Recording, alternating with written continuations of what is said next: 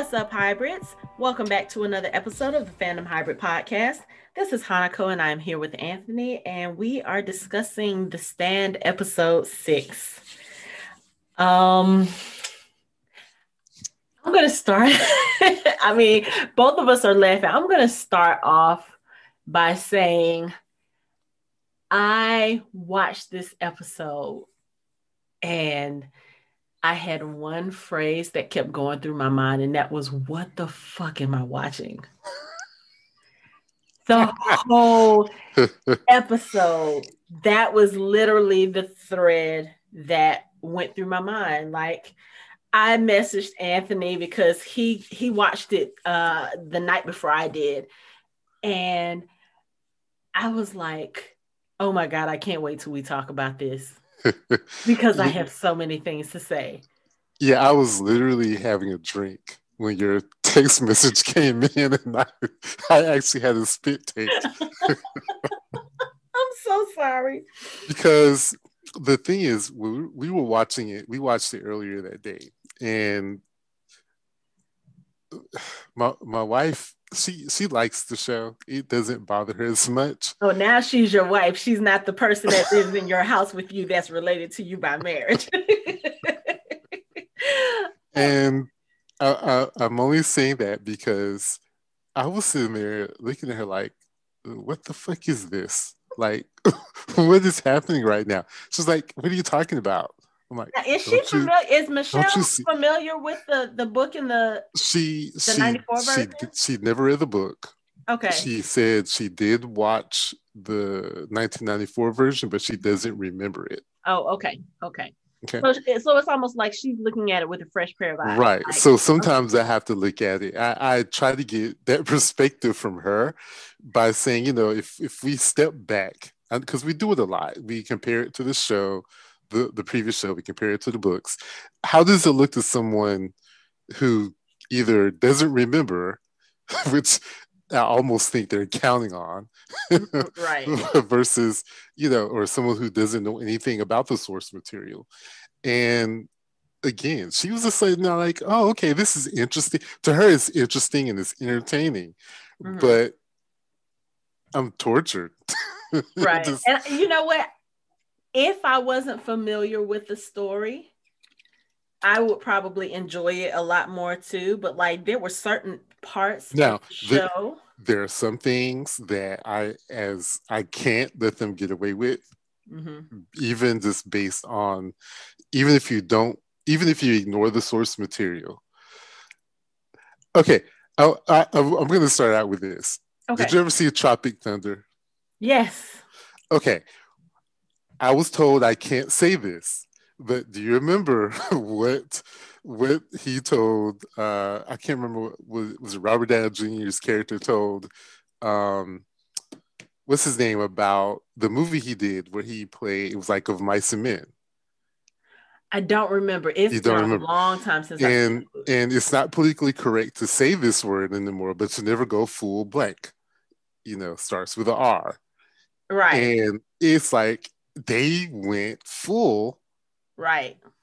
Just all out. Like, and the thing is, at my note, I'm just going to say this. I know you want to get into how it started or whatever, but the Trash Can Man in the original is not this. And I was sitting here thinking, is this the same people who wrote Tom Cullen's character? Like, even just within the confines of the show, right. Are these the same people that took a lot of care in his portrayal and in his lines and, his mental disability that wrote Trash Can Man? It's like, what are you doing? How offensive is it? Like, physical and mental disability, it's like, if you're going to do it, why you go to this extreme where it just doesn't seem like you put any thought or care into creating the character, especially how you did with Tom Cullen. Because he's complete. Okay, it's almost like he's completely like insane and gone. Like he's almost portrayed as not even being human. It's almost subhuman. And I find that very offensive. And I'm just going to say it and leave it at that. Okay. I actually had a different take on Trash Can Man because I think I remember his description and the way he was supposed to be from the books as opposed to what he was in the original miniseries. And Trash Can Man's character, for those of you who don't know, Trash Can Man is basically a pyromaniac. I mean, if you didn't get it in this episode, I mean, that's literally what his character is. And I believe in the book, he was described as being somewhat, I don't want to say mutilated, but he did kind of sort of, I believe, set himself on fire playing with matches or playing with whatever he was playing with, gasoline, whatever. He was kind of out there as far as the character. And I believe, if I remember correctly, his character had actually been institutionalized a couple of times because of his pyromania.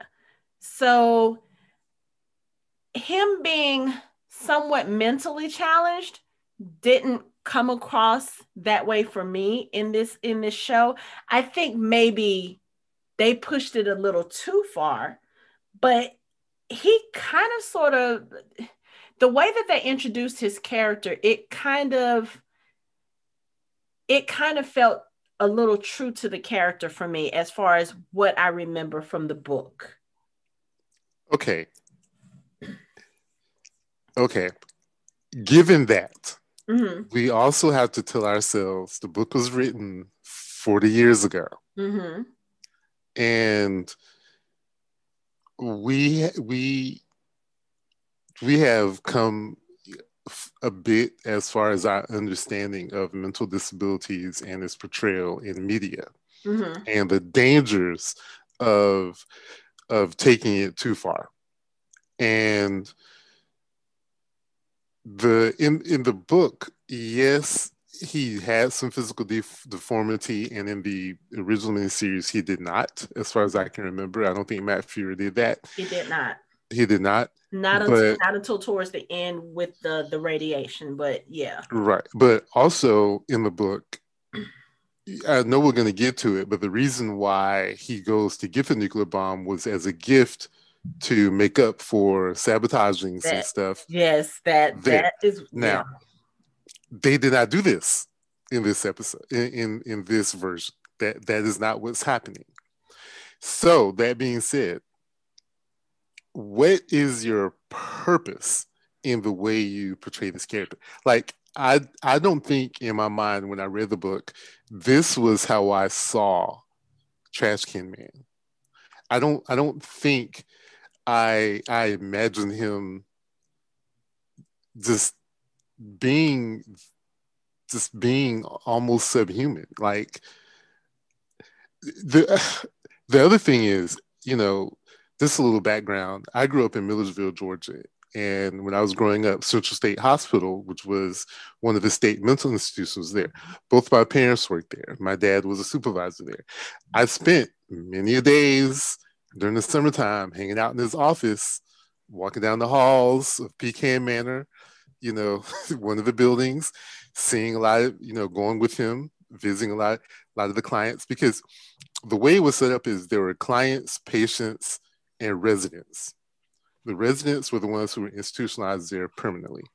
The clients were people who came in for services, and the patients were people who were there just temporarily because they were trying to get help for something.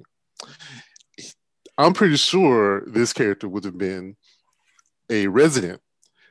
However, not hardly any of the residents I ever ran into. I don't know if my dad just didn't take me around them, but the majority of the residents that I saw, even the ones who were far gone, were not like this.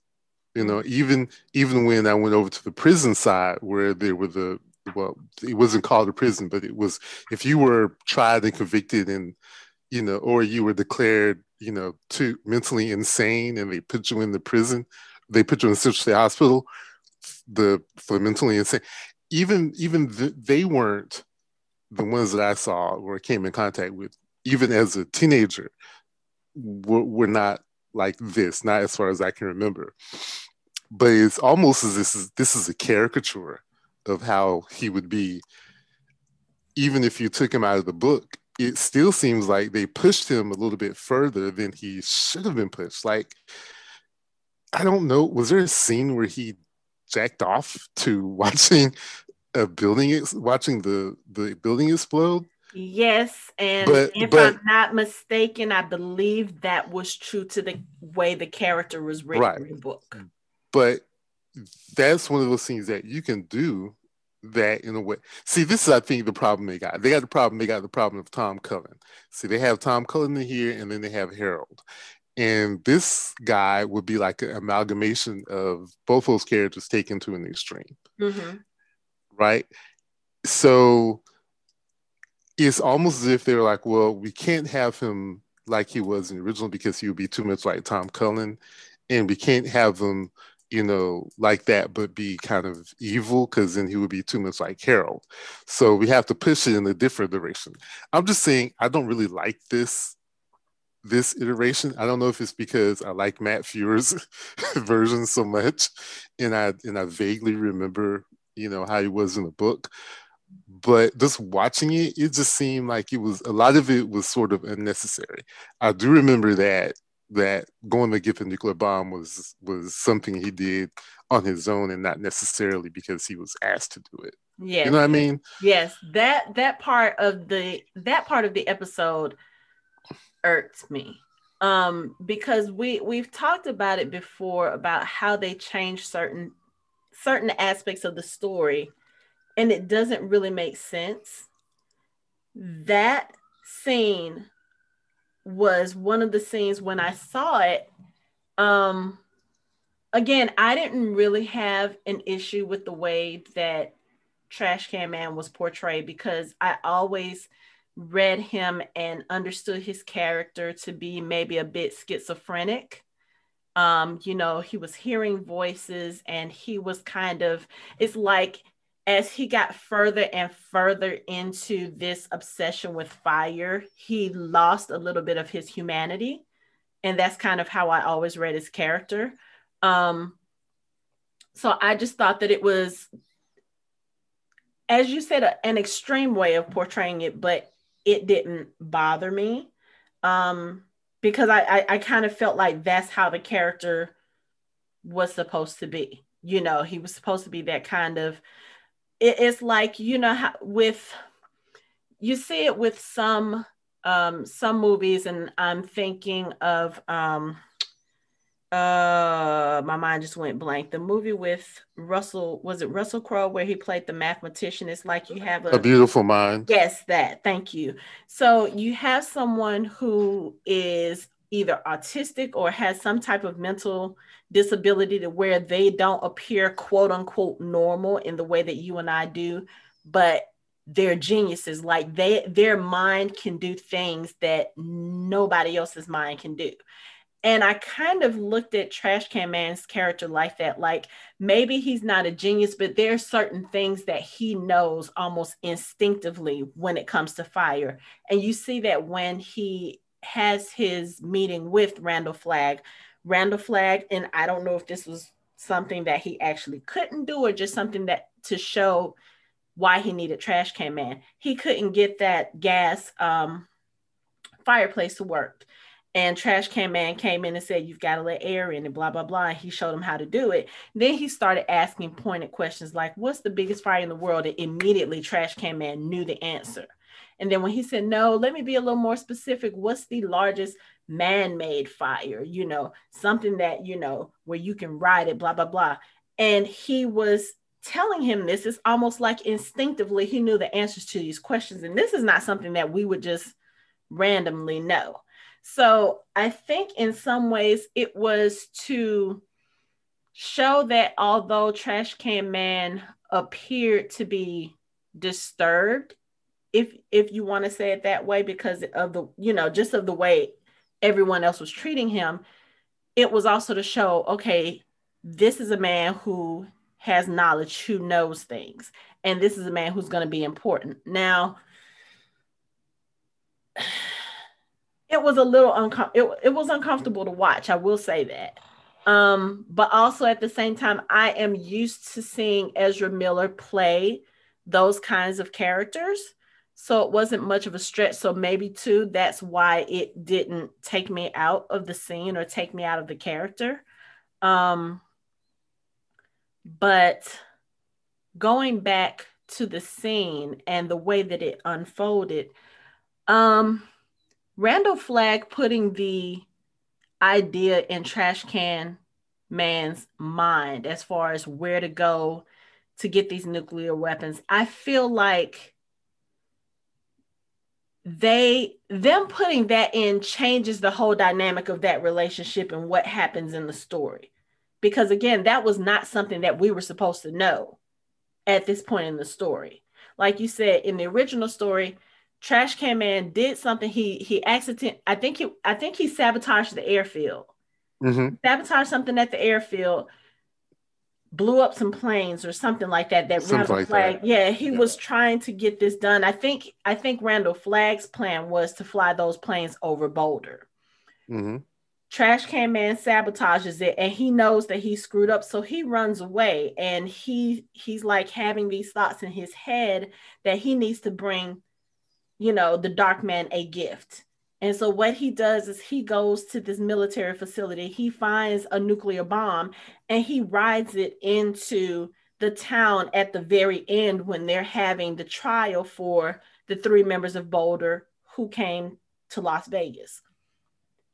Now, with them suggesting this to Trash Can, with Flagg suggesting it, it kind of takes the elements of surprise out of that whole scene. So it's kind of like, what are they going to do? And it goes back to us hearing that they changed the ending of the story for this show.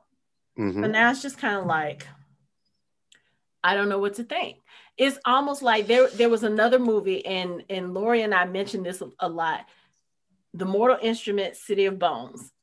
When they did that movie, they did a key reveal way prematurely, like 2 movies prematurely, because that's not how it happened in the books. Like the way that this played out in the books, what happens with these 2 characters, we're not supposed to know. Like these characters are made to believe that they are brother and sister for 2 whole books before they realize they aren't. And we have to go on this journey with them because they fell in love in the first book and then found out that they were siblings. And so we have to watch this struggle and this fight. And the way that they revealed it in the movie was, oh yeah, maybe you should tell them that they're siblings and make them think that blah, blah, blah. And literally everybody in the movie theater hated it. Anybody who was fans of this movie or the book series and saw this in the movie hated it. Like they didn't even make a second movie because the word of mouth about how they screwed it up passed so much that nobody else would go see the movie. It tanked. Mm-hmm. You know what I'm saying? And I feel like it's kind of the same thing with the way they did the scene. And then they did it so early in the show. It was like the 4th scene in the show. Mm-hmm. And we still had a whole 45 minutes to go. It's just kind of like, y'all are giving this to us in episode 6. We still have 3 more episodes to go. And now the big quote unquote climax, or the big thing that's supposed to be the climax of the story, has already been revealed. So where's the suspense? Where's the buildup? Now I guess it's just that now we have to figure out what they're going to do. And I don't know. There was just... This is I understand what you're saying. This is the last thing I'm going to say about Ezra Miller and Trash Can Man. I have 2 minds on this thing. One is I was hesitant to be upset about the portrayal because, one, sometimes, and I talked about this with The Hand of God, sometimes some things just don't translate properly when you move it from page to screen. Mm-hmm. And I guess even though let's just assume that this is what Stephen King had in mind for the character. This is what in his mind, this is the character that he put on paper. Mm-hmm. I just don't particularly care for it. You know what I mean? Right. And this is not what I imagined, even though this is in of course it's the author's intention or whatever, but this is not what I imagined, and it kind of bothers me.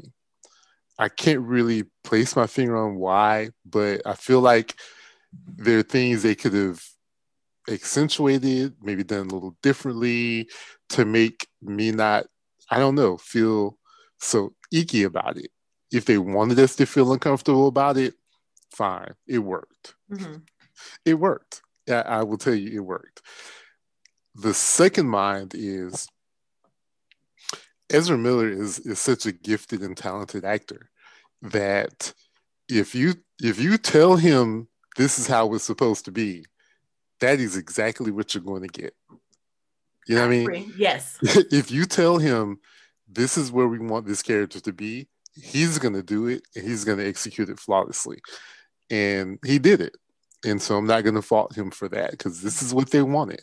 Mm-hmm. I just, again, don't particularly care for it. And I think I said this, I don't know if I said this on air last time with us.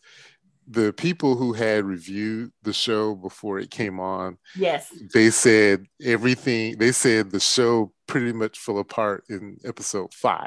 Right. And it all goes down here from there. Right. I would venture to say this is kind of where it this whole episode, we haven't even gotten into it yet. Things just kind of fell apart for me. I was just like, oh, really?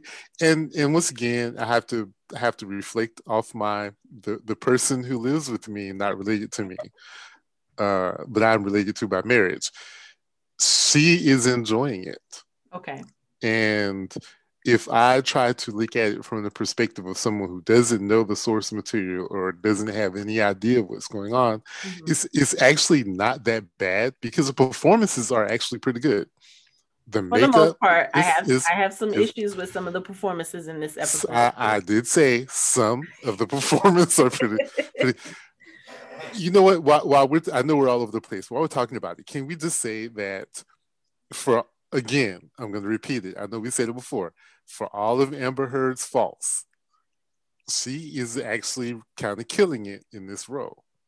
Yes, Nadine. I will give you that. She is killing it as Nadine, and I can't imagine anyone else being Nadine because she's doing those subtle changes. I know we'll talk about it when you get to what Joe said to Larry later. Yeah, but the performance, the makeup is fairly good.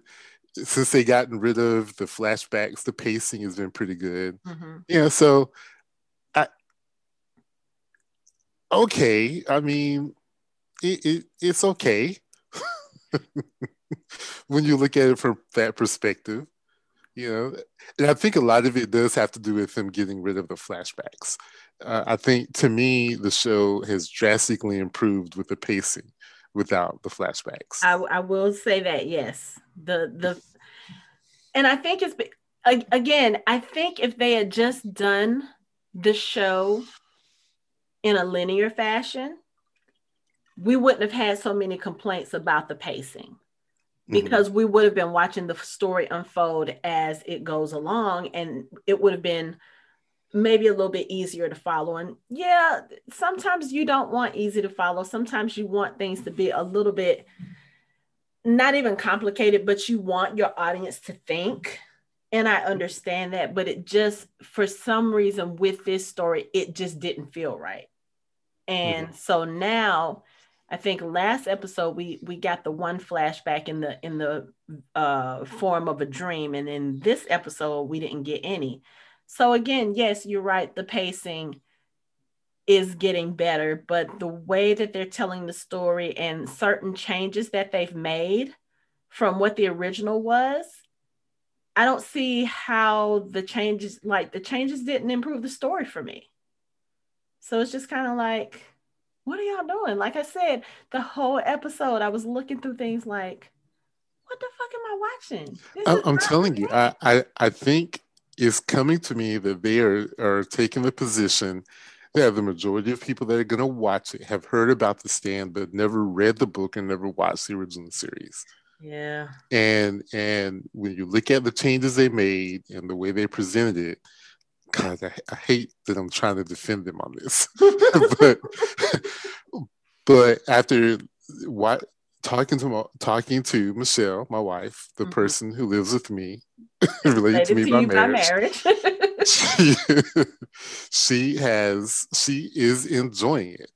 Okay. Yeah, and there's some things I think she would say kind of bother her a little bit, but that's more or less character choices, like the choices that characters are making, not necessarily having anything to do with things being changed from the source material. Right. But again, So, if she doesn't remember the source material or isn't familiar with it, then it wouldn't bother her. Those right. changes wouldn't bother her.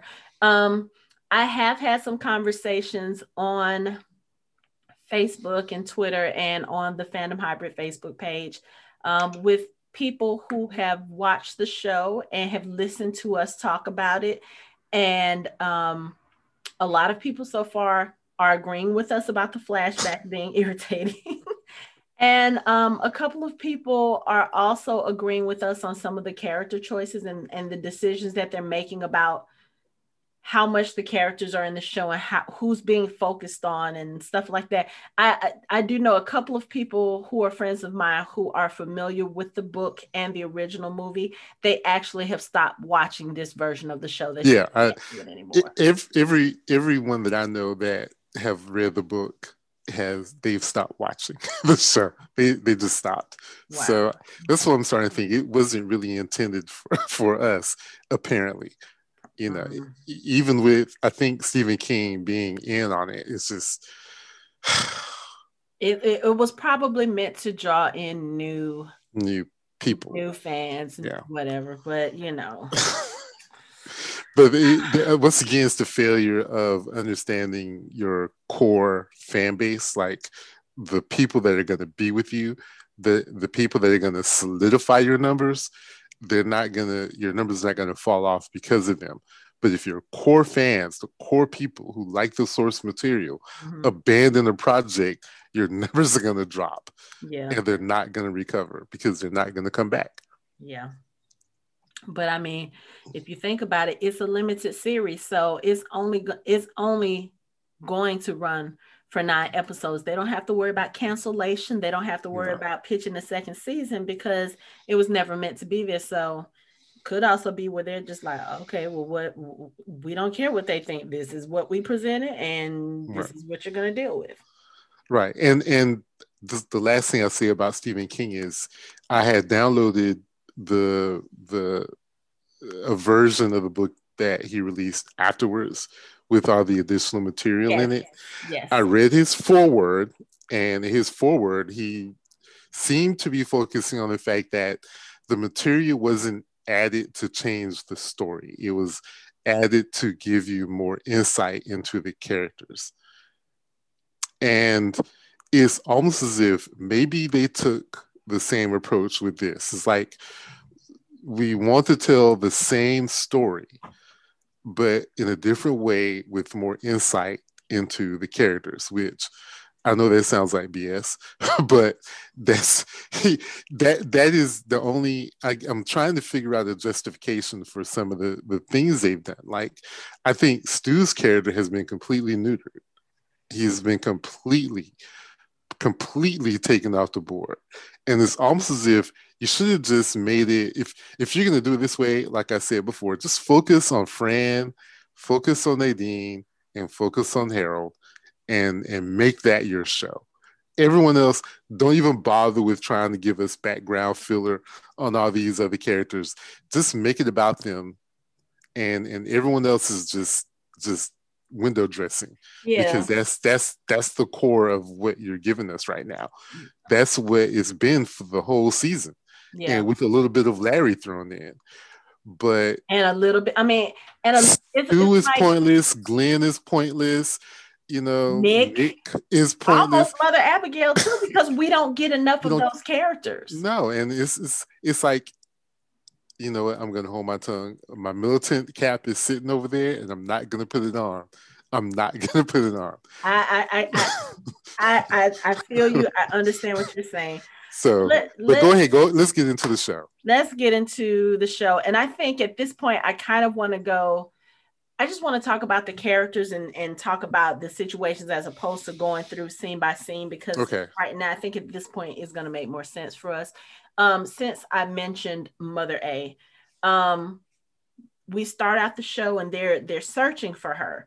And I will say, we've complained about the fact that we haven't really seen as much of Mother Abigail in this show. And we mentioned when we discussed the first 2 episodes, how I felt like I had a hard time with Whoopi Goldberg being Mother Abigail because we weren't getting enough of the character for me to see her as Mother Abigail. It's gotten a little bit better as the episodes have progressed, but still, we're not seeing near as much of Mother Abigail as I feel like we should have up to this point. In this episode, we got to see her a little bit more. And the weird thing is we got to see her in a scene that, if I remember correctly, didn't even exist in the book. And that was her confrontation with Randall Flagg. I will say this is one change that I did enjoy seeing, to see the 2 of them kind of have that conversation and not necessarily confront each other, but it was like the conversation between good and evil, the conversation between the leaders of those 2 sides. And in this scene, again, Whoopi Goldberg, for me, cemented herself as Mother Abigail in this particular scene where she was talking to Randall Flagg. And that scene was still too short. I just felt like, if this is what you're finally going to give us as Mother Abigail, if you're finally going to let us see her, it just wasn't enough. It's like one of the complaints that I have about this series, you're doing 9 episodes, 9 hours to get us connected to these characters, emotionally invested in what they're doing, so that when the end comes and we see what happens to these characters, we feel it in our soul. I don't think they've done that with this show. And that's the complaint I'm hearing from a lot of people. Like, we had a major death happen at the end of this episode, and so many people I know were like, I didn't even feel it because I didn't get it. I didn't get attached to the character. We didn't see him enough. And I kind of feel like that too, which was so, again, since I'm talking about this character, Nick Andros in the original and Nick Andros in the book was such a huge, huge, huge part of this story. He literally was Mother Abigail's right hand.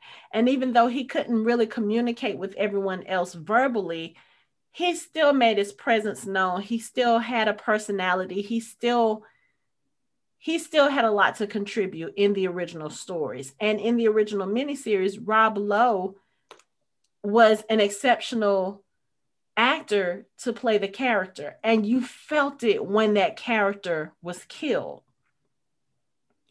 I felt it a little bit in this episode when we finally get the culmination of Harold and Nadine's evil plan, but at the end, they blow up Mother Abigail's house, and Nick happens to be standing right there where the bomb is. So there's like absolutely no way that he could have survived. I was more upset about the way that it played out than I was about him dying. And it has nothing to do with the actor. I loved the actor and the way he portrayed Nick for the little bit of screen time that we got with him. I think that's my main complaint about this whole show. We don't get enough time to bond with these characters. Like you said, it's basically been the Nadine and Harold and Fran show.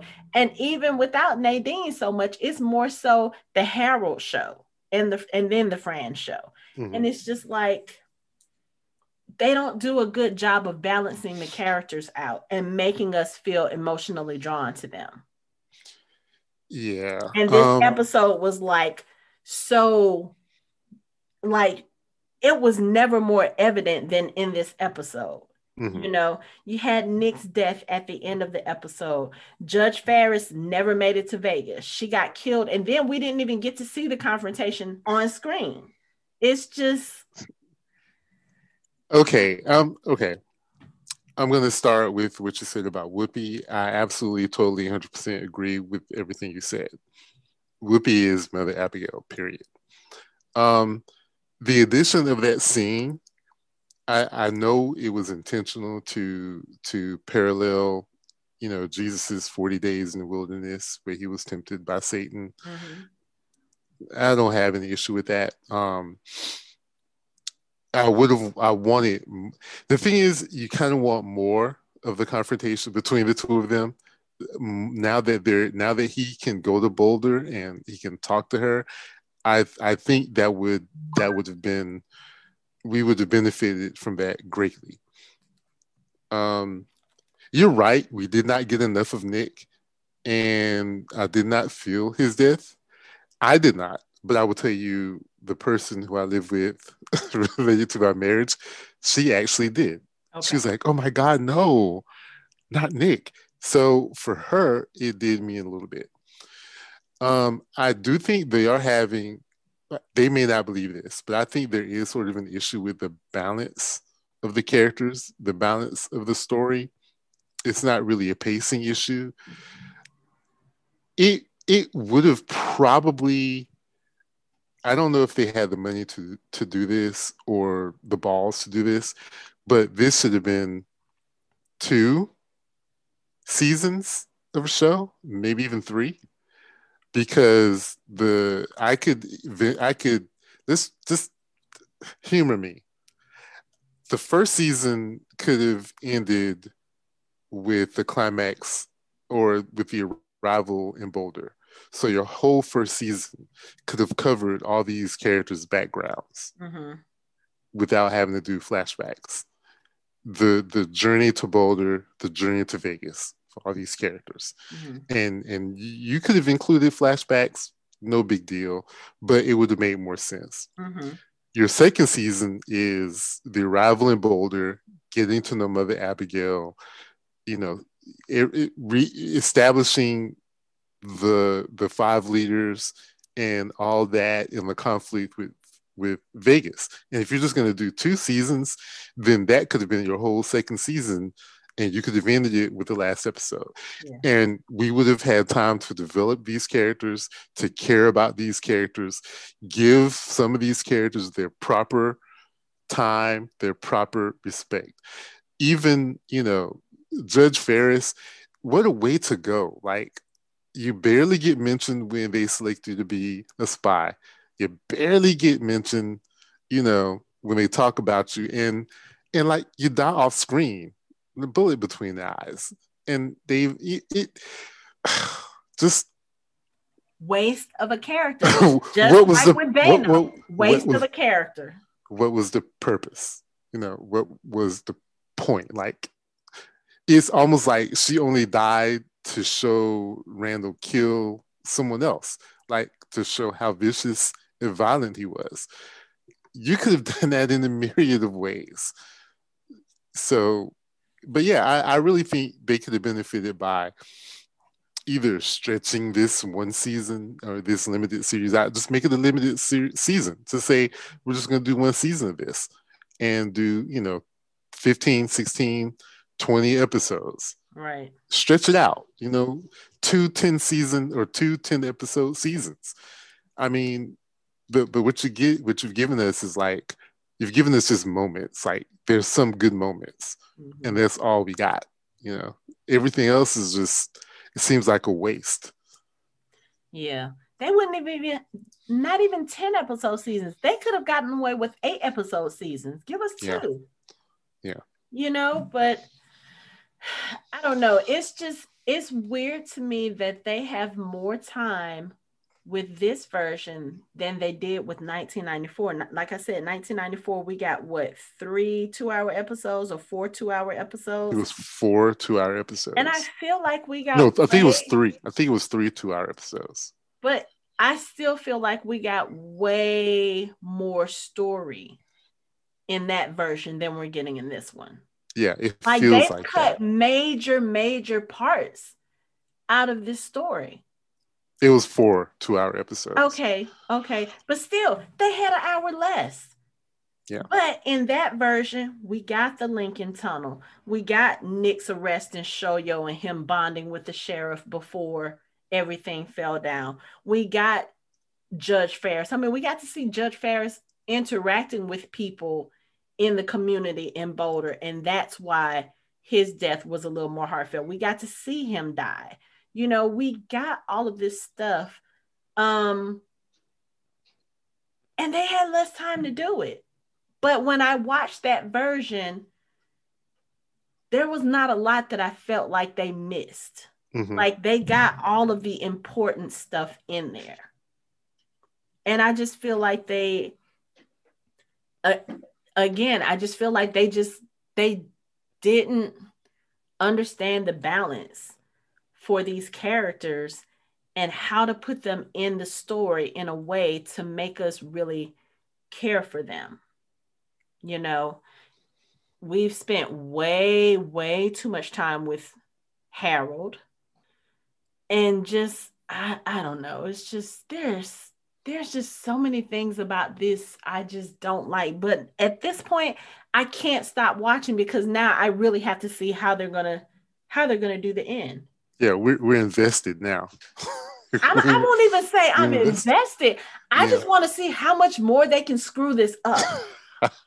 I'm being straight up honest. I wanted to like this show so much. And like I said, the last episode we did, I'm not a big fan of reboots, but I can understand, okay, new times, new technology. Let's see how we can improve on the story. Okay, I'll give them that. But you got to improve on the story if you're going to redo it. And I don't feel like they've done that. There are a couple of things that, like I said, I felt were better. And that more so has to do with acting choices or just the way that certain actors portray the characters. I like Alexander Skarsgård's version of Randall Flagg better. I've said this before. Catherine McNamara's version of Julie Lowry. Fucking love her. But we don't get enough of her. We don't get enough of her. Instead, we get, and I'm going back to your throwback from last episode, we get Clown Lloyd walking around here in his little shiny suits, being ridiculous. And I'm like, what? Yeah, he's a clown. Like, He's how did this guy? Well, how did he put this guy as his right hand man? He's a clown. He's a straight up clown. Yeah, it's and again, I like the actor who played Nick. We just didn't see enough of him. Yeah. Even the actor who played, what was his name? Ricky Harry or Bobby Harry or Harry Bobby? Bobby Terry. Was it Terry Bobby? Bobby Terry. To be honest with you, that's him. Yeah. If they could have flipped him and made him, that could have been Lloyd. And I would, and if Lloyd had been like that, I would be like, okay, I got it. I could be okay with that because that's closer to what I remember from the book, you know. Yeah. Just like a guy who just, you know, being a hard ass and trying to make things run. And serious. And even just a little bit, you can make him a little bit serious. Like, you don't have to make him deadpan serious. Right. He could have still had a little fun, but just made him a little bit serious. Right. This guy's a clown. You know, this Lloyd is a straight up clown. I'm sorry. Continue. I interrupted you. No, it's fine because I'm okay. So and since we were talking about Nadine and Larry, and Nadine goes, you know, and she runs into Larry, and there's like no mention of what happened the night before. Like, well, he tried. That's the thing. Okay, he so tried, but she's like, yeah, whatever, dude. yeah, she was like really brushing up, and I think that was because for Nadine, because she and Harold at the beginning of the episode, Harold comes into her house and he tells her that Mother Abigail is missing, and then he says, do you know that the Chinese symbol for crisis includes the Chinese symbol for opportunity? Crisis equals opportunity. He said, there's going to be a vigil for Mother Abigail tonight. So basically, they decide, hey, why kill just the 5 members when you can kill everybody? And Harold shows her his version of a bomb that he created, and she tells him to kind of modify it because she knows the perfect place to put it. So what happens is she and Joe go over to Mother Abigail's house where the Boulder Five are there. Everyone is out searching for Mother Abigail except for Nick, Fran, Glenn, and Larry. And it's because really Nick is like, her sign says, her note says, don't look for me. Yeah. And Nick is already in that mind frame. He's like, look, she already told us not to do anything in regards to the Dark Man, and we did it behind her back, and then she disappeared. So maybe we need to listen to her this time. This is what Nick's mindset is. So they're there in the house. Nadine comes over with Joe, with little handmade cards that the kids in the school made. And she is there, I think, as a distraction. She's putting the cars all around the house. And then as Larry and Joe are getting ready to leave out, in comes Harold. But I think she was doing that as a distraction with Larry, because Larry is trying to, he's trying to, I guess, make amends. He's like, hey, do you need some help? Blah, blah, blah. And she's basically like brushing him off. And, she kind of gets a little snippy with him. Yeah, empathy is not your strong suit. And I really think at this point, it's mainly because she's trying to separate whatever feelings she has for him from the task at hand. Mm-hmm. Because she knows that he's supposed to be at this vigil tonight. But we'll circle back to that in a second. But he says something to her about, he's supposed to be performing at the vigil tonight. So he volunteers to take Joe off her hands for a while. He was like, yeah, we can go and have a jam session at my house, and then I'll bring her back for the vigil.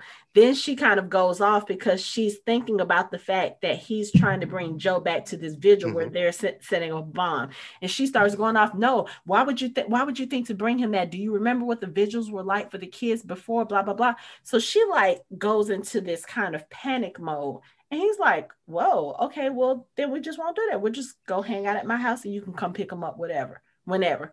So that's what but she made some good points. I know what her motive was, Joe not being there, but she talked about all these kids. They were going to vigils all the time, and they go home and their whole family dies. Did y'all ever think about how traumatic this would be for the kids? And when you think about it, yeah, that's probably not a good thing for them, because especially the younger ones, they'll be like, well, then the last time I went to one of these things, everybody died. Yeah. So no, it's not a good thing. And she was distracting him because Harold came in with the bomb and put the bomb by the piano. Mm-hmm. Mm-hmm. So her doing all that, they all had their attention on her and not really on Harold. Right. Well, you know what? She put it there. She put it there, but Harold comes in, and it's just kind of like one of those things where I think she started having second thoughts about it, because she's thinking about Larry, then she's thinking about Joe, and then she thinks about the children. And I think she did that to kind of put it in their mind that, okay, the children don't need to be here tonight. Yeah. And then Franny says something to her. She's like, oh, well, I guess we didn't think about that because none of us are parents. I've always said this to you, Nadine. Joe is really lucky to have you. And I think in a way she starts to feel guilty a little bit, because think about it. Fran is pregnant, but this is one of the people that you're thinking about killing.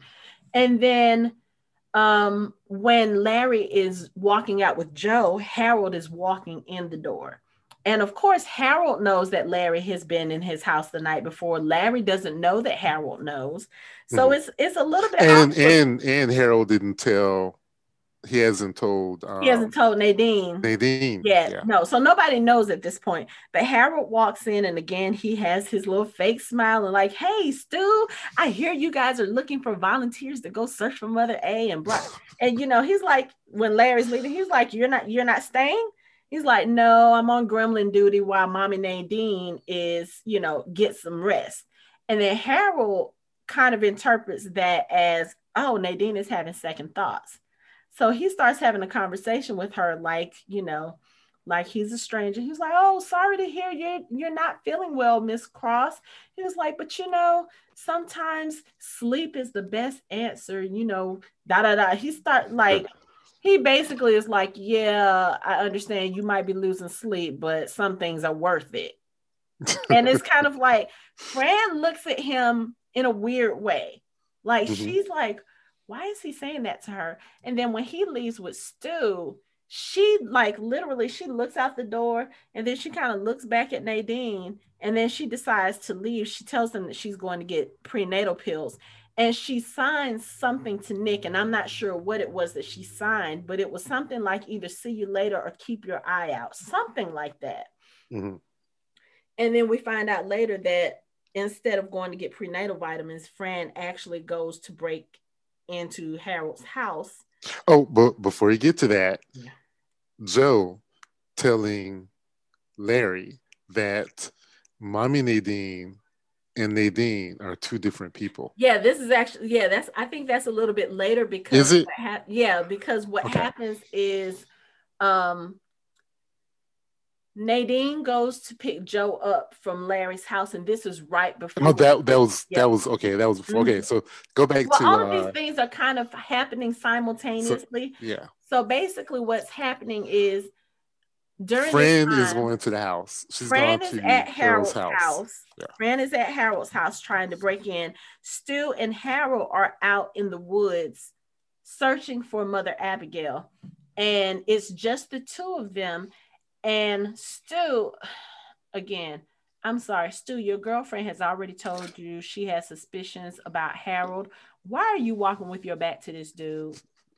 I don't understand. But anyway, so they have a conversation, and while Stu has his back to Harold, Harold pulls a gun out on him. His whole plan is to kill Stu. And he just kind of says, it's kind of funny how things work out. He was like, a year ago, who would have predicted Captain Trips? He was like, a year ago, you didn't know Franny Goldsmith, and she didn't know you.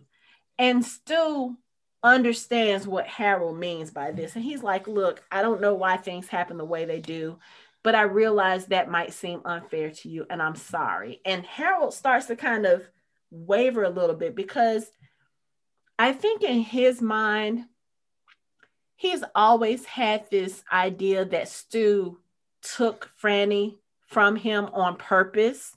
And then for him to have this conversation, and Stu was basically like, "Look, I don't know why things happen the way they did. I don't know why we were the ones to survive while everybody else didn't. I think it's just a random thing. It's not something that we have control over." And he turns around, and Harold kind of quickly hides the gun, and he's like, "Oh, you think this is all random?" Stu's like, I don't have any other way to explain it. But it's kind of like, I think Harold kind of wavered a little bit, because again, in his mind, he had a whole different idea of Stu. And then you're sitting there with this man alone, nobody else is around, and you get to hear what this man has on his heart. And it's kind of like, oh, he's really not evil. He's not the, self-serving whatever that I expected him to be, but I still hate him because he took the woman I love. So it's kind of like he's conflicted. And then of course, Norris comes by and tells Stu, he was like, "Hey, Glenn wants you back at the house to rehearse your speech, because the vigil is going to be in an hour." So of course that means that they're leaving a little bit early. So again, Fran has broken into Harold's house. She breaks into the basement that was locked the night before, that Larry couldn't get into. And when she walks downstairs, the first thing she sees is the video camera feed to the bedroom. Focus on her bed and in her house. And of course, this freaks her out because she realizes that Harold has been watching them and she doesn't know for how long this has been going on. Mm-hmm. Then she goes into another room and she finds all of his bomb materials. And then she finds his manifesto. And she reads some of the manifesto and she kind of puts it back and she picks up one of the pipes and she turns around and Harold is standing there in the door because of course, since his and Stu's search has been called off prematurely, where else is he going to go but home? Mm-hmm. You've left the lights on in the basement. You left the door open to the room that you're in. You made no attempts to hide that you were even there. Again, not a smart move on Franny's part. And you're pregnant. What are you doing breaking into this man's house? You're pregnant. What happens? And you didn't tell anyone where you were going. So, but of course, we know Harold is not going to hurt her because Harold loves her. And so they have this conversation. She tries to leave, which again, you really think Harold is about to let you leave his house now? Like, really? So they have this conversation. Harold just basically lays into her about how Captain Trips was supposed to be his adventure, how everybody in the world was gone except for him and her. So it was supposed to be them together. And then Stu comes along and, they just threw him away again. And she's sitting there trying to convince him. She was like, no, Harold, I know you. You're the last connection I have to the world before this. Don't take that away from me. First of all, you telling Harold, this isn't you. I know you. I said it at the same time Harold did. No, you don't. I was like, no, you don't. You haven't taken the time to get to know him. Like, you've treated him like shit the whole show. And now you think your crocodile non-existent tears, because there was not a tear in her eye, is supposed to sway him? She almost got to him. No, I don't think she did. I think that was more so, okay, she's touching me, she's hugging me. Let me just, kind of revel in this for a moment. And then he's like, no, because again, he knows that she's not being sincere. Yeah. Again. But then he still is operating on the assumption that if he is the last man on earth, that she will love him. So he's still banking on the fact that if it's just the two of them left, that she will want him. Right. I mean, he's and it's like he believes two things simultaneously: that she detests him and that she will love him. She can't do both. I don't think he realizes that. That's why I think there's something a little wrong with him as well, because he doesn't seem to get that she doesn't want him. She won't ever want him, and it doesn't have anything to do with Stu. But he still feels like if she has no other option, she's gonna come to you. There was a time. So I think that's more so what it is, because he may look at Franny as the type of person who will not be by herself. I mean, think about it. When she thought that she was all alone after her dad died, she tried to kill herself. Mm-hmm. So maybe he's like, okay, well, she won't do that now because she's got this baby she's going to have to think of, but she's not going to want to be by herself. She's not going to want to raise her baby by herself. She's going to need me. That's, I think, his frame of mind. But even when they were on the road, even before they met Stu, she still wasn't giving him what he wanted. She still wasn't doing it. She was just along for the ride. Right. And she knew she was pregnant even then. And she still, even when she thought they were the last two people, she still wasn't giving him the time of day. Right. And he didn't, and he still, and it's almost like the failure of that story to be published should have been a signal to him that the whole idea was flawed. Mm-hmm. The whole idea was going to be a failure. That was a signal for him. I will give the writers that because that's what the story was about. And it didn't work. And it's still not working. He keeps trying to make this story real and it just doesn't work. Yeah. But yeah. And then he locks her in the basement. Locks her in the basement, Whatever. which again, this didn't happen in the original, but I didn't mind the way that this scene played out, because in the original story, Franny was at the meeting that they were having. And because what I had to do when I finished watching this episode, I literally went to go grab the book to read how this scene played out, because I was like, none of this feels familiar. So what happened was, in the original story, they were all at the meeting. It was for they were having a vigil for Mother Abigail. They found out that she had been found, and so people started clearing out of the house because they were going to try to go to Mother Abigail. And Fran and Nick all started having like this little voice in their head saying, "Get out of the house, get out of the house." They didn't know what was wrong. They just knew something was wrong and they needed to get out. So Franny was leaving out of the house. Something in Nick was telling him, the closet, the closet, the closet. So he went to the closet. He found the bomb, and in the bomb there was a radio, and you heard Harold's voice say, "My name is Harold Emery Louder. I do this of my own free will." And then the house blows up. So it does that in this episode as well. Similarly, they're getting ready to have the vigil. People are filing into Mother Abigail's house, and then Norris calls on the radio to Stu that they found Mother Abigail. So everyone starts leaving, and as they're evacuating the house, Nick is in Mother Abigail's bedroom. Ray comes in, tells him that they found her, and she mouths to him, I guess I'll see you there, talking about the clinic where they're taking Mother Abigail. So he gets ready to walk out of the house, and he's the only person in the house. And you see the radio and you hear Harold's voice come over. He does the same thing. "This is Harold Emery Louder. I do this of my own free will."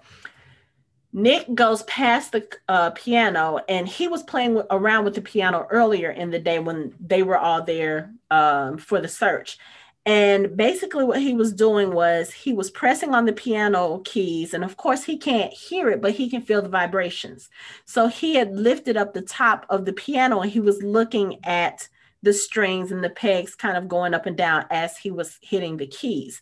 So as he's getting ready to leave out the house again, he looks at the piano, and in slow motion, he's going to lift up the top because something is just telling him to do this. Like, I don't know if that's intuition or if it's just something that he was compelled to do.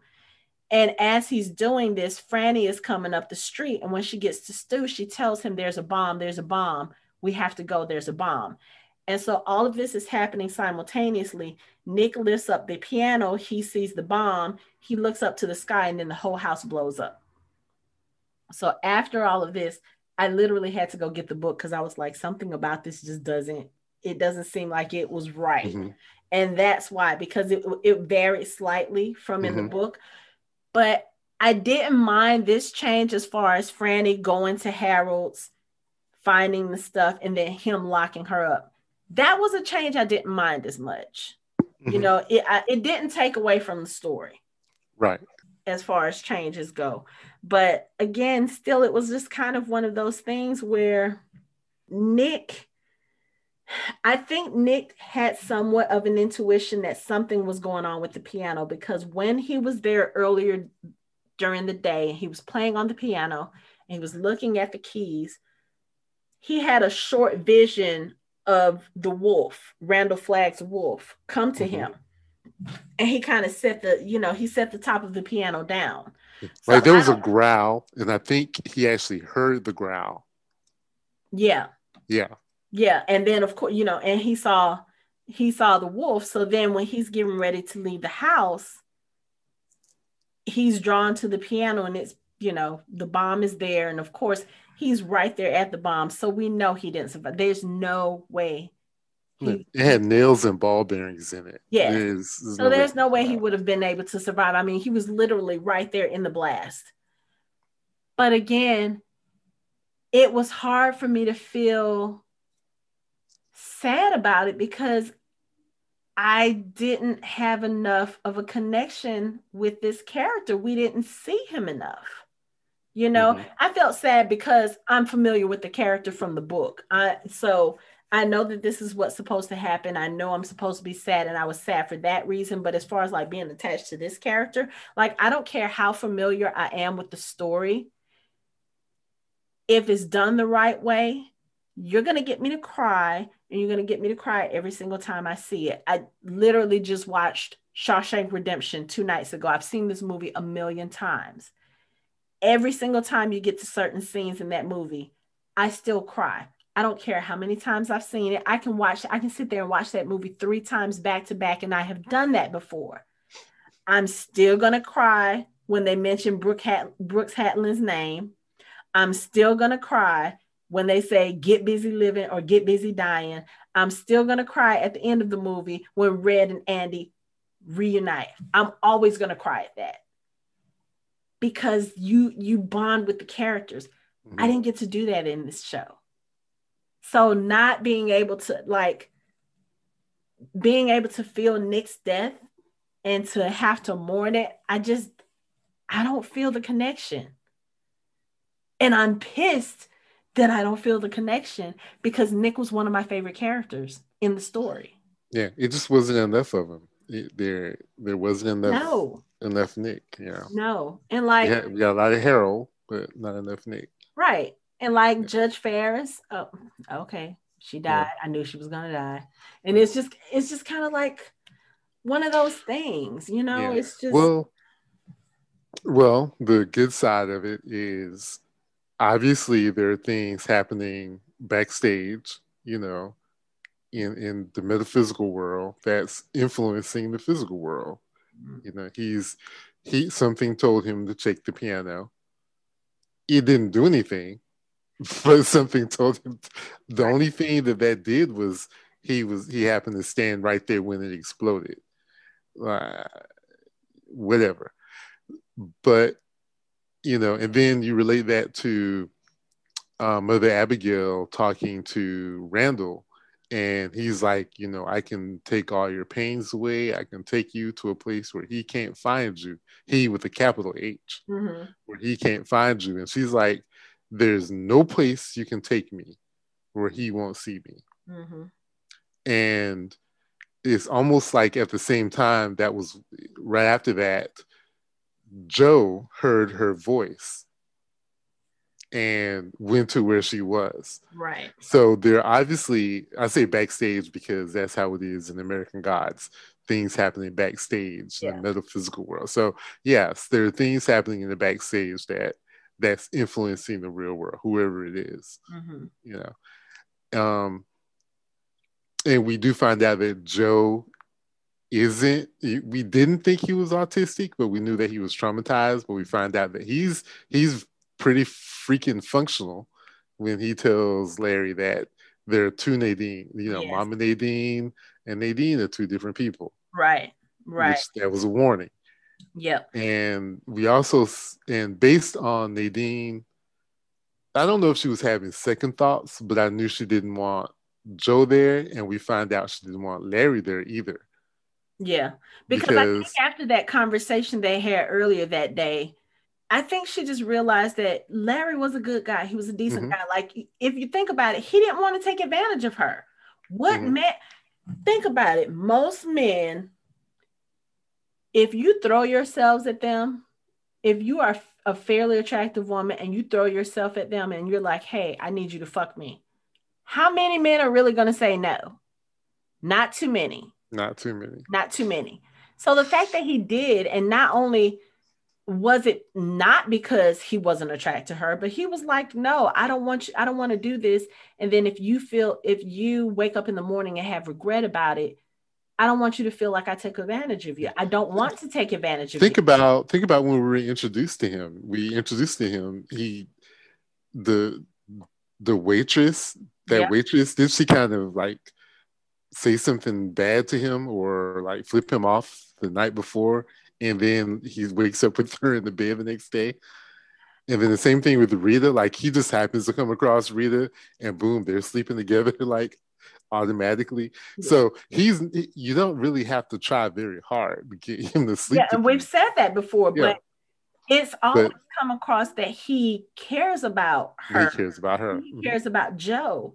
And You I know, think she cares about them too. yeah, You know, yeah, she and it's sabotaged his radio so he couldn't contact anyone, and she exactly, sabotaged his bike so he couldn't exactly go to the vigil. right You because know, she didn't want him there, and no, I she didn't want him think there. Joe again. Joe has been seeing this transformation of Nadine. Like he sees her. I think he sees her when she doesn't think he's watching. Just like when she was that night, she was messing around with the planchette board. Mm-hmm. I think he saw something about her that night that she didn't know that he saw, or she didn't suspect that he saw.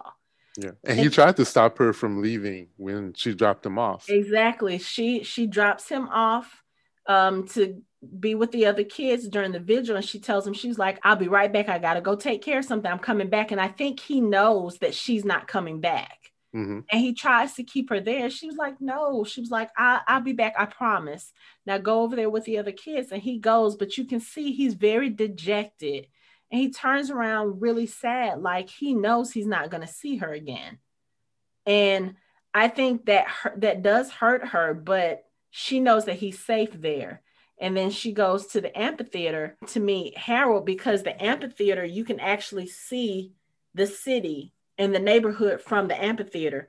And she's apparently late. And Harold's like, oh, were you having second thoughts because of Joe or because of Larry? And he was like, oh, yeah, by the way, he broke into my house. And she was like, what? Does he know about us? Like, that's what's concerning her. Does he know about you and me? And Harold's like, I don't know, maybe. But maybe not. right. What about this? Nope. Like, as far as the bomb. Did you notice the role reversal between Nadine and Harold? Like she went from being the alpha in the situation to him sort of being the dominant person Yes, in but their that relationship. happens in the book as well. Yeah. Yeah, that happens in the book because I think it's even before they actually set off the bomb. In the book, the dark man comes to Nadine in a dream, and they consummate their relationship. And then the next day, that's when she's feeling skittish and she's feeling jittery, and her hair has turned white after her encounter with him. And this is where she starts to like really kind of doubt, like, I don't want to do this, I don't want to go. And Harold's like, whatever, it's time to go, come on. He was like, look, there's no you and me anymore. He was like, we've done what we're supposed to do, don't you ever touch me anymore, we're going west. And this, that's how it happens in the book. And I think it happened that way in the original miniseries as well. So at this point in this show, she hasn't consummated her relationship with Flag, and she is having the doubts. And I think Harold's resolve came from being betrayed by Franny and Larry, or more so being betrayed by Franny and her using Larry for that betrayal. Mm-hmm. So I think at this point, he's like, especially now, oh, Franny knows what's going on. Yeah, it's time to go. Mm-hmm. Before she goes and tells, because of course, if she's able to get out, or if they find her, she's going to tell what she knows. So he's just like, okay, yeah, it's time to go. But it's, yeah. So we go to Vegas. Yes, let's go to Vegas, because we have something else. I mean, so I've said it before that I didn't like what they were doing with Tom Cullen's character. And I realized they probably did change it because, again, change of time, it's a different decade, different century, and they're updating their methods and the way that they're doing things. But this whole thing with Dana giving Tom the note and him trying to figure out what this, it seemed borderline ridiculous. It just didn't make sense to me. It was just kind of like, he's looking at this note, and the note has the word run on it. And of course, Tom Cullen can't read. And so he finds a machine, and the machine has buttons on it. And one of the buttons is run, stop, and there's something else. So he puts the note up and he sees that the letters are the same, but he doesn't know what it is. So this lady comes in to tell him that there's vomit in the fountain on such and such floor. He needs to clean it up. Okay, did not put it together that this person is supposed to be Rat Man from the original show. So they made her a woman. Oh, okay. Okay. She's supposed to be Rat Man, but she's Rat Woman. Which, again, I don't have a problem with the gender bending, changing the character. But again, if you want to really change a character from a male to a female, why do it with a throwaway character? Like, what was the point? It's not going to make a like. It really. I mean, they did it with Judge Ferris. And again, Judge Ferris died even off screen. Like we saw her in 2 scenes in this episode where she's counting off the days, and then she gets her gun and she goes to sit on the bed, and that's it. And then we see the exact same scene again, where she picks up the gun, she goes to sit on the bed when Randall Flagg is talking about her being in the hotel.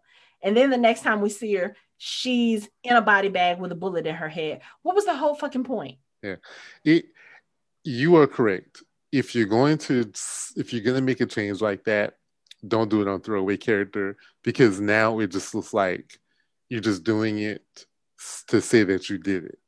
Right, you're doing it. Like, oh yeah, we put more women in the show. We made more, not even main characters. We made it more equality or whatever. Yeah. You know, we yes, but then you throw them away. Like Ray is good because we actually see a bit of Ray. Just a little bit. See the couple of scenes we seen her in, she was fussing, you know, and that was it. That was just today. But yeah, so this is my thing though, and I'm going to give them the benefit of the doubt. He can't read. He can recognize that the symbols, the letters are the same. However, he's savvy enough to know not to show the note. Yes. To say what is he's savvy enough to know that. Yes. Yes. He asked her, he said, what does this word say? And he shows her the word on the machine. Yeah. I was impressed that they did pay attention to that little detail, because if she would have seen the word run, it would have been like, well, why do you have a, you know? Yeah, but he was savvy enough to know not to show her that note. Right. So, you know, on this, I don't know. I was sitting there thinking, maybe Tom, because I guess they told him to be careful. And, you know, did he know Dana? Had he seen Dana before that? I don't think he did. She recognized him because she had seen him. But I don't think he recognized her. Okay. You know, but I mean, if you think about it, truthfully, Tom Cullen, like, his character was supposed to stand out. You know, even in the original story, he was like really, really tall, really, really. Yeah, he's the big guy. He was supposed to stand out. Dana just looked like a regular lady. Yeah. So he may not have had a lot of interaction with her in Boulder. I'm trying not to put too much stock in it, but he was smart enough to know not to show the woman the note. Yeah. I mean. Yeah. But then here's the thing. So earlier in the episode, Randall Flagg is talking to Lloyd. And this is when he was telling him that Judge Ferris needs to be brought to him alive, because he still needs to find out who the third spy is. And he tells Lloyd, you know, with the other spies, I could feel them the moment they left Boulder. With this third spy, I can't feel anything. Anytime I try to feel him, the only thing I see is the moon. And of course, we know what that means. Nobody else knows what that means. So after he attacks Bobby Terry in the elevator, because I don't think Bobby Terry. So what Bobby Terry, brilliant name. What Bobby Terry does is they bring him to Flagg, because of course he's killed the judge, and you know, explicit orders were made that the judge needs to be brought in alive. Now, mind you, Lloyd did tell him, these guys, they're not surgical. They're Right. hammers. He Right. told them they're hammers. Right. And yeah, I'm sorry. Go But ahead. still, if the boss man says, I need her alive, you need to impress upon your people the importance of what he says, which he does. He said that he did it. But this was the funny thing about that scene. So they bring Bobby Terry to Flag. It's Lloyd and it's Julie and it's two other security people, and they're the ones that's carrying the judge's body bag. So they're in the elevator and Bobby Terry is just talking about, yo, she drew on me. What was I supposed to do? Let this old ass lady, da da da. And Lloyd is basically like, dude, you couldn't de-escalate this. Like you got threatened by a 60-year-old lady, really? And he's just sitting there, just kind of like, whatever. Then she said she was a federal judge. Like I'm supposed to care, blah, blah, blah. So, and Lloyd is sitting there like, Bobby Terry, Bobby Terry, Bobby Terry. He's like, idiot. You need to show a little remorse. So what happens is they go to Flag, and Flag sees that the judge is dead, and he starts having a conversation. He's like, did Lloyd not tell you the importance of bringing her alive? And he said something about yes. Oh, no, the first thing that happens. So Bobby Terry is hopeful that this is not the spy. And Randall Flag, maybe it's not even her. Yeah, he's like, oh, no, it's her. So when he said that, Julie and Lloyd took a step back. Like, oh, this is about to be good. He was like, she didn't even come from Boulder. She came on the other side. He's like, you don't Lloyd was like, I was smart enough to not come from that side. From obvious direction. So they're having this conversation, Flag and Bobby Terry, and he was like, did Lloyd not impress upon you the importance of bringing her alive? And Lloyd said, I told him. He was like, He kept talking. He was like, but I did tell him not to. I did. I'm sorry. I'm sorry, Mr. for interrupting. Right. I'm sorry for interrupting. And so Flag was like, see, Lloyd made a mistake. He apologized. How hard is that? He was like, so. And then Bobby Terry was like, I apologize. I'm sorry. He was like, you're sorry for what? And it's almost like Bobby Terry is getting really tired of doing this little song and dance. So he starts making like these smart ass comments. And when he does, Lloyd and Julie, they take a couple more steps back, and Julie puts her head in her hand like, oh, fuck, what is he doing? So then at the end of this conversation, Bobby Terry flips off Flag, turns around and walks up, like swaggers out the room, and then he locks the room with the belt chain that's around his waist. So Lloyd and Julie and all them, they're like, oh, like it's about to be on. So this is when Flag, like basically, he comes to the elevator where Bobby Terry is, and he literally rips him apart. So when he gets out the elevator, he says, what does he say? My apologies to housekeeping. Yeah, because he's covered in blood. Right. There's blood all over the elevator. He's pulled out Bobby Terry's heart. Like there's holes in Bobby Terry. Like he was ripping out his neck. Torn out his flesh.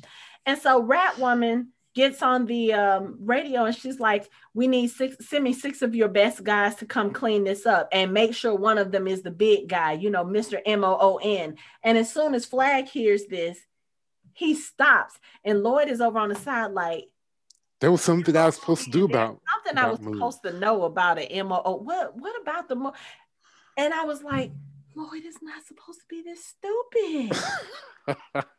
But it didn't matter because Flag heard it. He was just like, where can I find this Mr. Moon? And right before this, when they were heading up to take Bobby Terry to Flag, they had to come through the basement. And this is where they have the bodies. They load the bodies up from the fights, the pit fights, and put them on trucks so they can take them out into the desert and bury them. So Tom Cullen sees Julie walking with the group, and he remembers her from his encounter with Nick. Mm-hmm. And I think at that point he was like, oh, this is not good, because he remembers that she tried to shoot him. She tried to shoot him. So after he loads the bodies on the truck, he climbs up in the truck and hides himself with the bodies to hide from them. And he does this just as they come into the basement looking for him. So Flag has sent his people to look for Tom Cullen. And, while his people are looking for him in the basement, two guys take the truck out into the desert to bury the bodies, and Tom Cullen happens to see the moon while he's riding in the back of the truck, and that was supposed to be his sign for him to start making his way back to Boulder. So I don't know how he's going to do this now. He's on the back of a truck with dead bodies with two guys, so I don't know if he's going to have to kill them to be on his way or what. But again, that's something that they changed from the original, because in the original story, Tom Cullen was never found out. Like, Randall Flagg never found out about him. Mm-mm. And it's like when he tried to look into Dana's mind to see what, who the other spy was, all he could see was a picture of the moon, and that frustrated him. But when the full moon came up, Tom Cullen saw it, and that was when he knew to start traveling back. And I mean, he traveled back on bicycle. So he did what he was supposed to do. So I don't know how they're going to do this with this one, because if Tom Cullen is in the middle of the desert with this truck, he doesn't have any of his stuff with him. He doesn't have his bike. He doesn't have anything. So again, I don't know how they're going to do this. I don't know why they had to change that part of the story. I mean, it didn't add to the story. So it's just kind of like, why make the change? It's just one of those things. It's gonna make sense in the end, because he's got about 800 miles to get to Boulder. So I'm amazed that he was able to ride a bike that far. He has a long way to go. Boulder, it's not like 100 miles. It's literally almost 800 miles. Right. But I mean, we could see from when we saw the scene with the judge, she was in a hotel room and she was marking off the days to when she gets to Vegas. And on her calendar, she had about 3 weeks worth of days marked off. So when they staggered, they like really staggered. So there's no telling how long Tom had even been in Vegas before Dana got there. Right. But we don't know how long does it take to get from Boulder to Las Vegas on a bicycle? I don't know. And Tom is not he's not what was that biker's name? The one who they banned for life for using the drugs. I can't think right now. But he's not doing the Tour de France, Oh, Lance Armstrong. He's not Lance Armstrong. He's not doing 800. That's going to take a minute. Yeah. But it's a change that I guess there's going to be a payoff for it, hopefully. I also think that a lot of this had to do with showing us that Flagg wasn't all powerful. Like, he has his limits. Mm-hmm. He wasn't able to figure out who the other spy was. He didn't know enough to either get the judge on his own, or just send Lloyd to do it, or just tell them, let her in. Just let her in. Like, they didn't really necessarily have to bring her straight to him. Just let her in. And Lloyd could have been like, oh, Mr. Flagg wants to see you, and brought her up. I mean, there's so many other things they could have done besides have a confrontation. Right.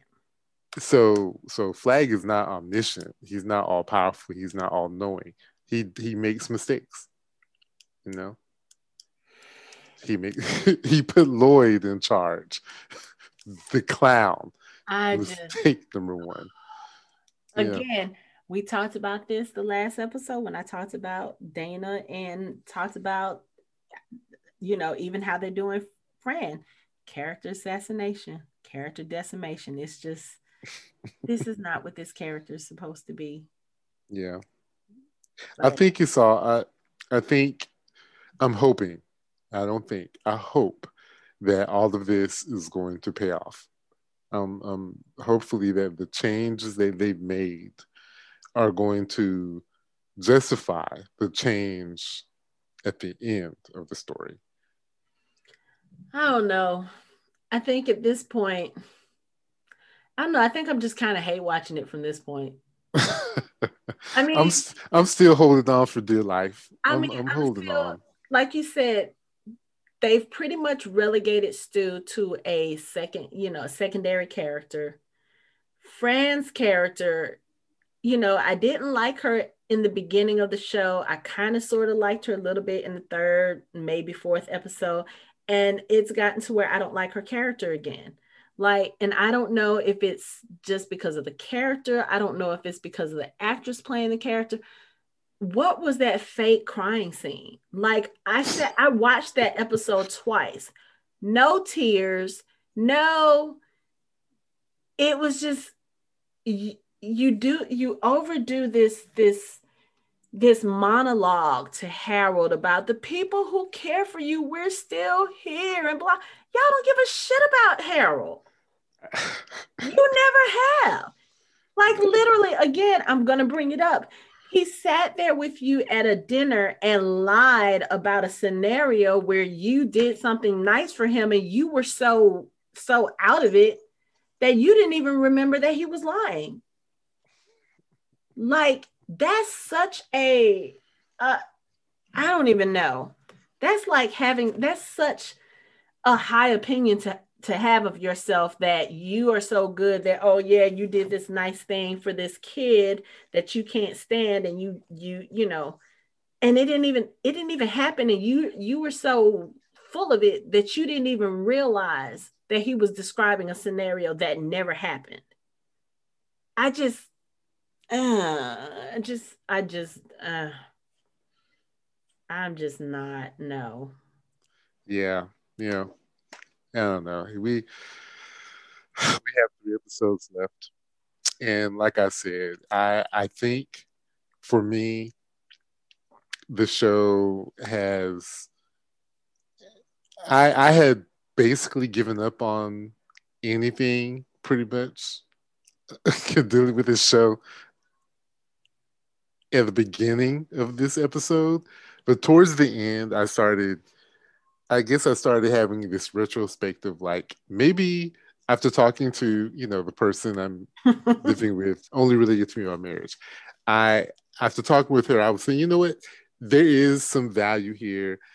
If she likes it and she's as critical as we are, Yes, I she's know. she's as harsh and as critical as we are, and she's saying like, yeah, I kind of like this. And if she listens to the podcast, so she's like, why are you even watching it with me? Like, Because at this point, it's just kind of like, I mean, so we've gotten this um, far. It will feel really weird to have talked about half a show and then to just leave it, because there are other people who are listening to this podcast who have discussed it with me, and I don't want them to feel like, oh, they just dropped off. Like, like, but it's no, so weird because I'm one of those people, like, I can be critical about a show or a movie, but I will still find some value in it and watch it and enjoy it. And it's just, again, because this was my favorite book for so long and this story was a favorite of mine, I just feel so horribly let down by what they're doing with this story and with these characters. But at the same time, because this is a story that I loved for so long, I almost feel like I'm obligated to finish this out to the end, even if I don't like it. Like, because at this point now, if I stop watching it, I'm always going to wonder what happened to the end. Like, what did they end up doing at the yeah, end? Like, I yeah, feel like I have to follow through till the end, whether I fall in love with it from this point, whether I tolerate it from this point, or whether I just absolutely hate it from this point. I'm stuck. I can't do anything else. And I don't want you it to seem like I'm just always complaining, because if anybody listens to any of the other 41 episodes that we've done of this show, I can get very enthusiastic about the stuff I like. I think this is probably the first show that I have ever talked about. And I've been podcasting now for 11 years. I can't remember talking about a show this bad except for Shadowhunters. And I only got through an episode and a half of that show before I was like, no, I'm done. Which, oddly enough, Kat McNamara is in that too. But oddly enough, I could, no, I just, At this point, See, I'm gonna go back. I I'm have. gonna go back on something I said. I said the show went off the rails for me this episode. I'm gonna take that back. Actually, after I got past the trash can man stuff, I found that I actually care about Larry and Nadine, and I'm gonna hang the rest of the season on that. I want to see where that relationship is going because I think that that is going to be important. It's not going anywhere. She's headed to Flag. I think it's going to become important We know in it. the end. Oh. They've changed the So ending. They've changed the ending. They said that it's not going to be the same. So we that's can't the base it ending. on what Nadine we, didn't even make it to the end. we can't base we can't base the ending on what we already know about the previous iterations of this story. This adaptation, they've already prepared us by saying that the end is going to be different and we need to prepare ourselves for that. So I'm hoping, I'm watching this with hope that we're going to get some payoff on all these questionable decisions that they've made, and we'll see what happens. I'm still going to figure out how they're going to get Tom to walk 800 miles back to Boulder. Honestly, I'm sure that they're probably on the way to Boulder. If they're going to continue with that, they'll probably pick up Tom on the way to Boulder. And I think that's where we're headed with that, because I can't envision any scenario where Tom is going to walk all the way back to Boulder to report. It's 800 freaking miles. Well, if I remember correctly, again, this changed. This will change This has because changed. in the book, he started out on bike, and then I think he did walk for a while, and then in the original story, he came across Stu because Stu got hurt Mm-hmm. and was sidelined. They holed up in a lodge because a blizzard came, and then after the blizzard kind of settled down, they found a way to, I think it was like a snow plow or something. They started one up, and then Stu drove them back to Boulder in the snowmobile. So again, I don't know how that's going to change for this one, but Okay, before we sign off on this, let's talk about this explosion for a second. The explosion at the house. yeah. The bomb was filled with ball bearings and nails. Mm-hmm. Okay. It obliterated the house. Mm-hmm. Those, if anyone knows anything about IEDs, if you watch Swordfish, if you've ever seen Swordfish, they have a brilliant scene where the bomb goes off and you see the ball bearings go in every direction. Some of those people were basically incinerated. That I just saw it again on TV. Yeah. And if the debris is hitting you, like it was hitting Stu and Fran in the buttocks, the ball bearings is probably hitting them too. It did. I don't think in reality, I know this is a TV show, but we got to have a little bit of reality, believability. Ain't no way anyone within 20, 30 feet of that house is going to survive.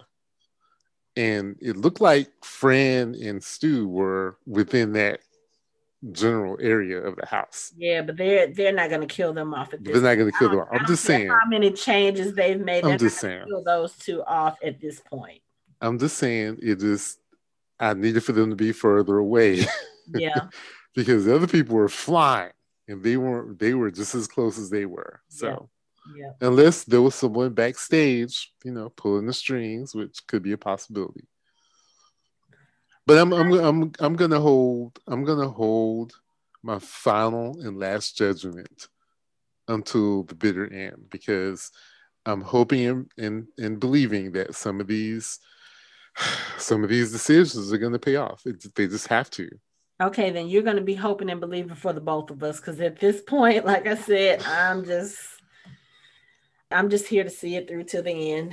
At this point, I'm not invested in the story. I'm not invested in the characters except for maybe Joe. At this You know point. what else was like a throwaway line that just kind of like what was the point when Mother Abigail called him Satan, and he was like, that's not my name. I have many names. And he said, I am Legion, Legion, for we are many. mm-hmm. Oh, come on. I'm just saying, just don't. Yeah. Just don't. That's all I'm going to say about that. But yeah, I'm going to hold out hope by myself if I have to.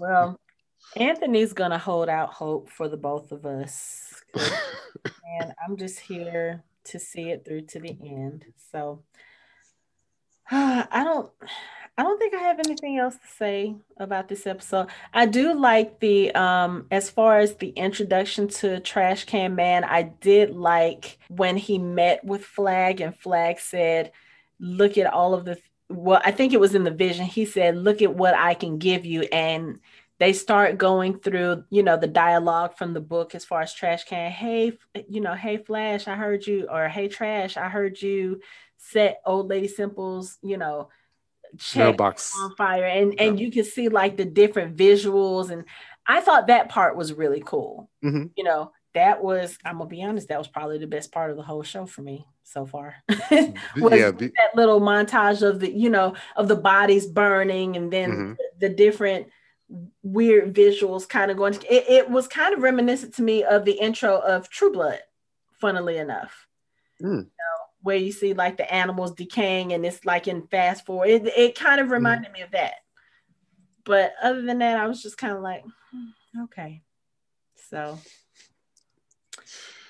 I don't know. I guess that's it for this episode. Please leave your comments. Please leave comments. We would really like to hear. I just want to hear from listeners, like, am I being overly hard on the show? Yeah. And don't let our biases and things take away from your enjoyment of the show, because that's what I heard from the person who lives with me, who I'm related to by marriage. I don't want to ever try to take away someone else's. What is it they say? Don't yuck someone's yummy. I don't want to do that. I'm just here to tell you my opinion about the show and how I feel about the show. If you like it, you like it. Right. I believe everyone can have their own opinion about the show, and I'm not trying to influence you in any way. I'm just here to tell you that. Right. I'm not caring for it so far. Right. And we'll just have to see. Yeah. So again, any people that are listening, if you are fans of the original book and the original series, I am curious to see like what other people are thinking about this version of the show. Like, do you like it? Do you hate it? Are you okay with the changes?